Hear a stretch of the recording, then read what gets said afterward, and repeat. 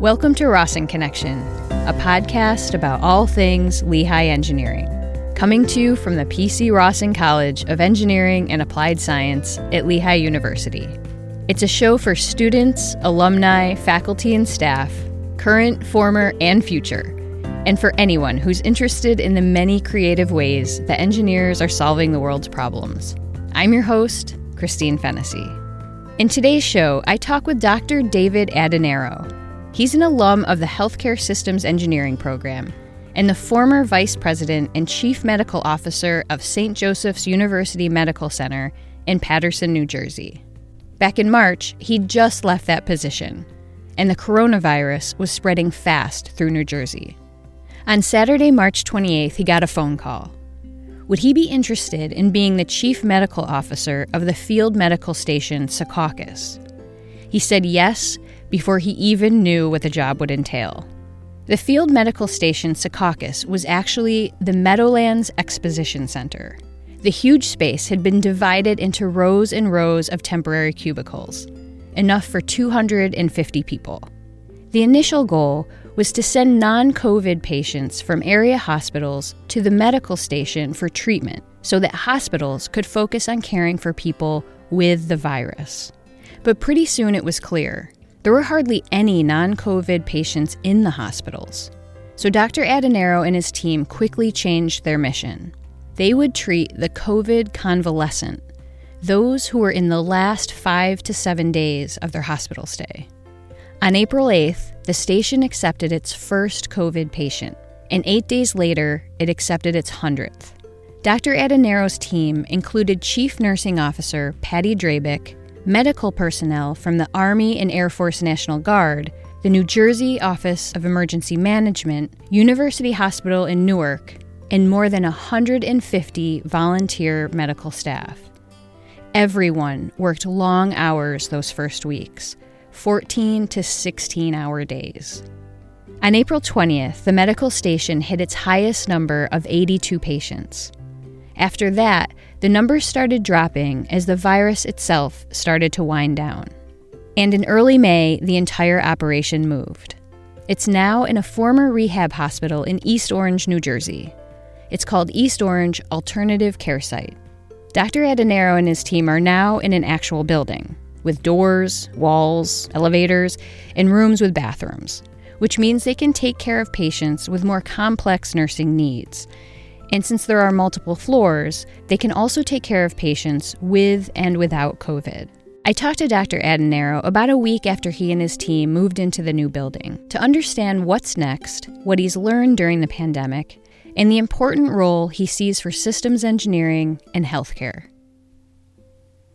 Well, Dr. Adenaro, it's such a pleasure to talk with you, and I just want to start by asking, how do you sort of envision your role transitioning from what you were doing in Secaucus to what you'll be doing in this new building? That's a good question. So first of all, this is a temporary position. These facilities are technically temporary, though temporary may last for more than a year, or they may, go into hibernation and then reopen if necessary. So I think from what the state's thinking about is there are several hurdles that are going to come up as the state of New Jersey reopens. Number one, hospitals are going to need to start doing routine medical care and taking care of patients who need elective surgery. And you have to understand that elective surgery was defined everything from a tummy tuck to an open heart bypass surgery. So hospitals need to reopen, and as they do, they may find themselves with not enough beds, so that can be an issue where we would have to step in. We know that as other countries have opened up, they've had resurgences of COVID cases. So the state is going to want to have facilities like this available as the restrictions loosen up and people go back to work and go back to school in case more patients come. And then I think the largest thing people are worried about, particularly in the Northeast, is this coming winter when you could have a confluence of both these COVID pneumonias along with our normal flu season. And they're very much concerned about what that would look like and the need to have the capacity to really ramp up quickly and be able to move patients out of the acute care hospitals so that they can take care of the influx of both influenza patients and also patients who might have COVID. Well, so you said that this is temporary. Does it mean that you might still, however, stay through the winter in case there is this confluence of flu and COVID? That's a good question. I don't know. I think from a mission point of view, the things I want to accomplish are, number one, we need to make sure that this facility in East Orange is optimized, able to take care of a variety of patients. And I think also importantly that if we can help the state of New Jersey prepare for what might be the next influx. And that a lot of that is probably going to focus on training. Our staff of physicians and nurses are not people who typically worked in an inpatient environment. So we did a lot of very, very quick training and coaching. I think everybody in healthcare had to kind of move up to the next level. And we could spend the next few months getting a cadre of healthcare professionals ready for that, people who are interested in responding, just like we had I would say we probably had close to about 100 different types of healthcare professionals who came in the last couple of months and helped us out during this emergency. Wow. Well, what did you learn in the process of training all of these different individuals who weren't used to working with this type of respiratory patient? I think that the old adage, you can't judge a book by its cover, kind of came about. Typically in medicine is, particularly on the physician side and the provider side, is highly specialized. So there's a lot of assumptions that, let's say, in a medical pandemic, which COVID was, that a internist or a family physician or an emergency physician, which is what I am, would be better equipped to handle the care of the patient. Let's say a pediatrician who typically takes care of childhood diseases, or let's say a surgeon. And the interesting thing was some of the people who were some of our best providers didn't fit that category, that they were the school nurse who hadn't done anything in a hospital since their training in nursing school, or one of my main physicians at night is a vascular surgeon who does outpatient vein procedures mainly. And yet he became one of our core providers on the overnight dealing with patients with respiratory emergencies. So I think having an open mind and allowing everybody to give a chance to show their experiences and what their capacities are is incredibly important. I also think that you sometimes have to be able to walk away so that people have confidence in their own decision making. And I had to do that a lot in the very beginning so that the teams would get confidence taking care of a respiratory emergency and that they needed to be able to figure it out as a team. And so part of that was just stepping aside and letting them work through it, but at the same time keeping a close eye on them. Oh, that must have been impressive. Well, I know that those first few days when patients were coming in must have been really intense, but can you kind of bring me into those early moments a little bit? So I think when you think back on it, I just remember just how happy every single person who's working there was. They all just totally got into the moment. They just pitched in and did everything that needed to be done. You didn't have divisions between military and non-military. You didn't have a division between a provider who's a physician and a provider who's a nurse practitioner or a physician assistant. First of all, nobody knew anybody else. So one of the fun things that happened probably on day number 2 is suddenly everybody was writing their name and what their title was, what they did on their the outer portion of their blue surgical gown. Because remember, everybody that was inside the care area, you can't tell them apart. They're wearing a blue surgical gown that covers 90% of their body. They're wearing a N95 mask. They're wearing a surgical mask on top of that. And they're wearing an eye protection. They're wearing a shield in front of their face. So there's no distinguishing a nurse from a physician. So everybody started writing, on mine it said David and then MD. And it was on both across my chest and on my right shoulder because that had become the tradition the day before. So that was the only way you could tell a physical therapist from a respiratory therapist, from a doctor, from a nurse, from a medic. But that was a very leveling thing. I think the staff was very anxious when they took care of the first patient. The good news was our patients were generally COVID convalescent. So again, they were on the way to improving, but we had some patients who suddenly went from needing 2 liters of oxygen to turning blue and needing 25 liters of oxygen a minute. And the other part was just the reaction of the hospitals. We were literally taking their least complicated patients from them, and they were just happy that something was happening to give them some help. So that was nice. Yeah, I can't imagine being part of such a force for good. And so is there a moment that stands out from that time? I think there were about 3 moments that really will stand out for me in Secaucus in particular.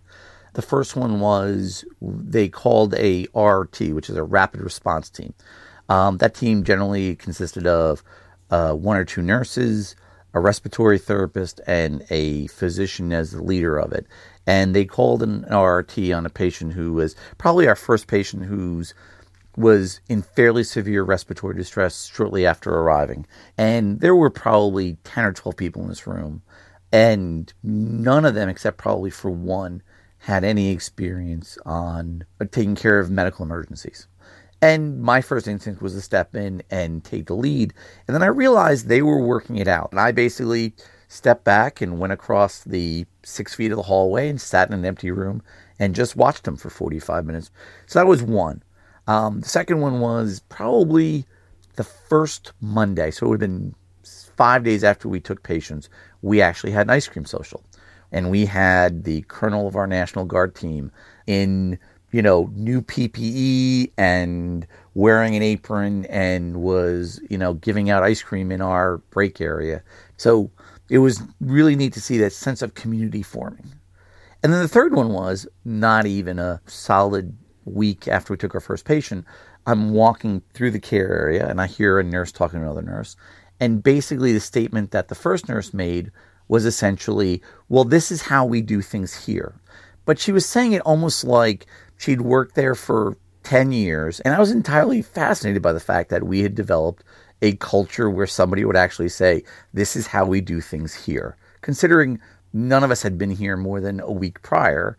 But it was that kind of, we're a community and this is what we do really hit me. Wow. It must have made you feel so proud. Yeah. I mean, we worked really hard. At the same time, your colleagues in the hospitals were doing much harder things. I'm an emergency physician, so most of my emergency medicine colleagues were taking care of critical patients at a scale that, maybe they would see in the course of a year, they would be seeing in the course of a week in terms of critical patients. So to be on the other end of that was a little unusual for me. At the same time, to watch, again, a school nurse dealing with a hypoxic patient and not running away, not getting overly nervous, not insisting that we have to transfer the patient out, and really just hanging in there and taking care of the patient was really impressive. Yeah, that is so impressive. Well, I do want to just switch gears here a little bit to get a sense of how it is that you ended up where you are today. So as I understand it, you got your undergrad in psychology at Lehigh and went to Seton Hall to get a master's in education. So how did you end up in medicine, and what was the attraction for you?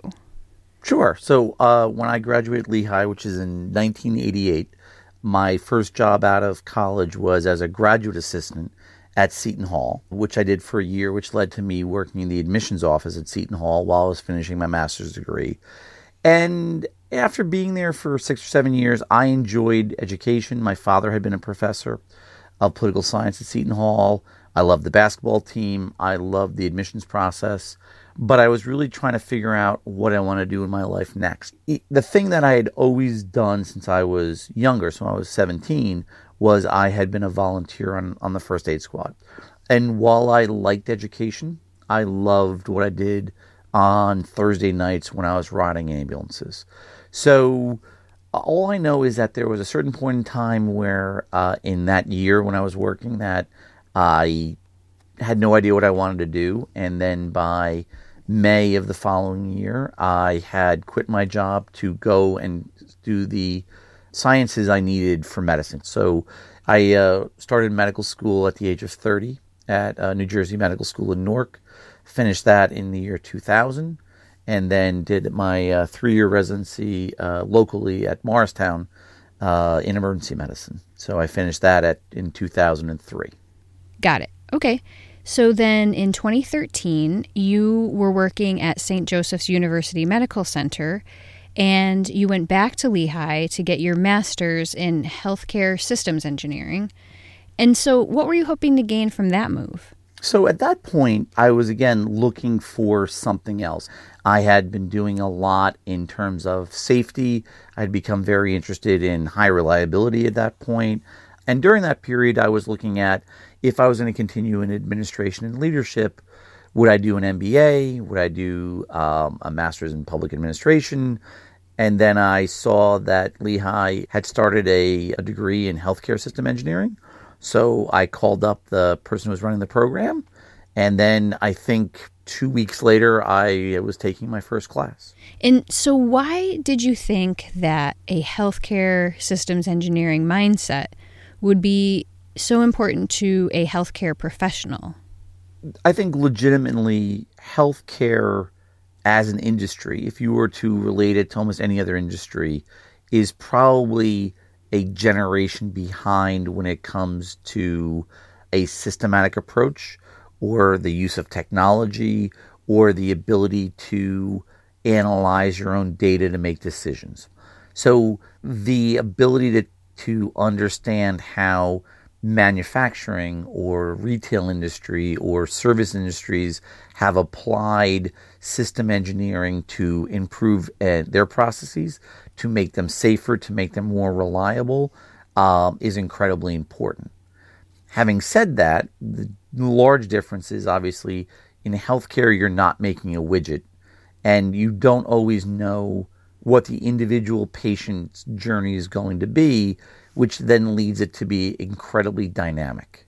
So I think the idea of a program like healthcare system engineering, where you can marry the engineering aspects to exposure to the healthcare aspects, so the finance portions of it, the ability to work with healthcare providers and do a capstone project in an actual healthcare facility, really gives you a fairly unique education and foundation for your growth. So you've said in the past that you think that there should be more physicians involved in leadership in healthcare. So why do you think that, and how do you think a program like HSE can help with that? Yeah, and so two things. One, I generally amend saying that we should have more physicians involved in leadership. Two, I think we need more healthcare providers. But specifically on the physician side, healthcare is dynamic and complex. But right now, healthcare is being asked to be highly collaborative. And, if you look at any of the healthcare 2.0, if you're thinking about value-based purchasing or population health initiatives, it can't be that you look at the business of medicine separately from the delivery of care. And I feel very strongly that those who deliver the care need to be more a part of the decision-making and leadership process. So I think there's a lot of different ways you can get there. But for me, I think the understanding of the complexity of the system part of it, as opposed to just the financial part of it, is unique. And I think it's something that we need more of, because particularly for physicians don't tend to understand how the healthcare system works through their training in medical school or residency.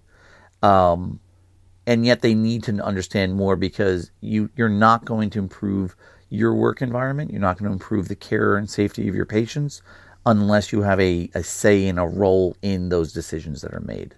And that's not saying that non-clinicians can't be good leaders. We've had many, many good leaders, and I've worked with many people who have no background in healthcare who become excellent administrators. But I do think you're going to need more physicians and more other healthcare leaders if you expect to reap the benefits of collaboration in healthcare. You've also talked about how frontline providers can get stuck in this mode of thinking that they just aren't doing enough, and that you have even felt this way yourself. And so how have you come to reconcile that you are indeed doing enough, and how have you been able to, and I don't know if you have, but how do you try to perhaps convey that to others around you? I don't think personally I have reconciled myself to the idea that I've done enough. But for me, I think the ability to reach out to my friends, to talk to, other emergency physicians and nurses. And I have a niece who's a pediatric nurse who basically has been on a floor taking care of adult COVID patients, some of which have died, which is not a normal experience for a pediatric nurse. And just making sure that they're taking care of themselves. I think the other part of it is for the frontline workers, for the healthcare providers, there's a certain amount of fear. And the fear is not just for their patients. There's a certain amount of personal fear of, am I brave enough to do this even though it scares me and I might get hurt? We all know providers who have died, or we know of providers who have died, just like we know of family members in the community that have died or become very ill. And I think the other part is most healthcare providers are very nervous about, what if I bring this back to my family? And I think the inability to be able to talk to their family members about their fear of the risk for themselves and the fear of the risk that they might impose on them is a difficult burden for the healthcare providers. Plus, the vast majority of them have seen things that in a concentrated fashion that you wouldn't see in such a short period of time. And I think you have to remind the providers that they do need to talk about it, that they do need to feel a strong sense of triumph in what they've done, and that there really is such thing as enough, and that occasionally it's okay to just stop and lose it for a little bit, or just take a break from reality and enjoy your family or enjoy reading a book, and then, go back and do the best you can the next day.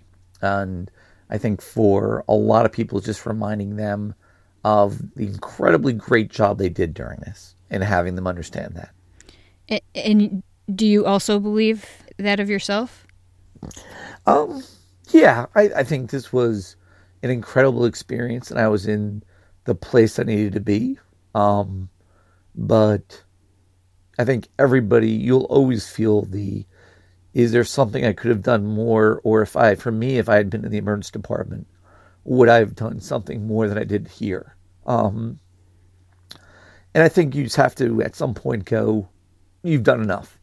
Well, I want to thank you for what you're doing. I think a lot of us have this idea in our head of, if only I were this kind of person or had this type of skill, I could be this much more useful. And, I can't imagine what it must be like for someone with your skill set and capabilities and knowledge of just the extent of things to kind of lay that burden on yourself must be quite heavy at times. And, just from my perspective, like, I want to say thank you for what you've done in leading this team in this really important work. Thank you. This is part of what I would do, right? The idea that I would not be involved in this would be an impossibility. I've spent my life in healthcare. I've spent my life in emergency response. There was nowhere I was going to be but somewhere involved in this. But I have been so impressed by people who stayed home, people who clapped in New York for healthcare providers, the people who brought us ice cream, honestly, the logistics personnel, the people who delivered us stuff. Literally there was not a vendor we worked with who could do enough for us. If you asked them for one thing, you got 10. If you asked them for, I need something by tomorrow, they'd be like, can I drive it tonight? There were a lot of people who don't normally do this, who willingly stepped up and did it, including staying home, which was incredibly important to us. I wanted you all home because we needed you all home to take care of everybody else. And that was very impressive, I will say.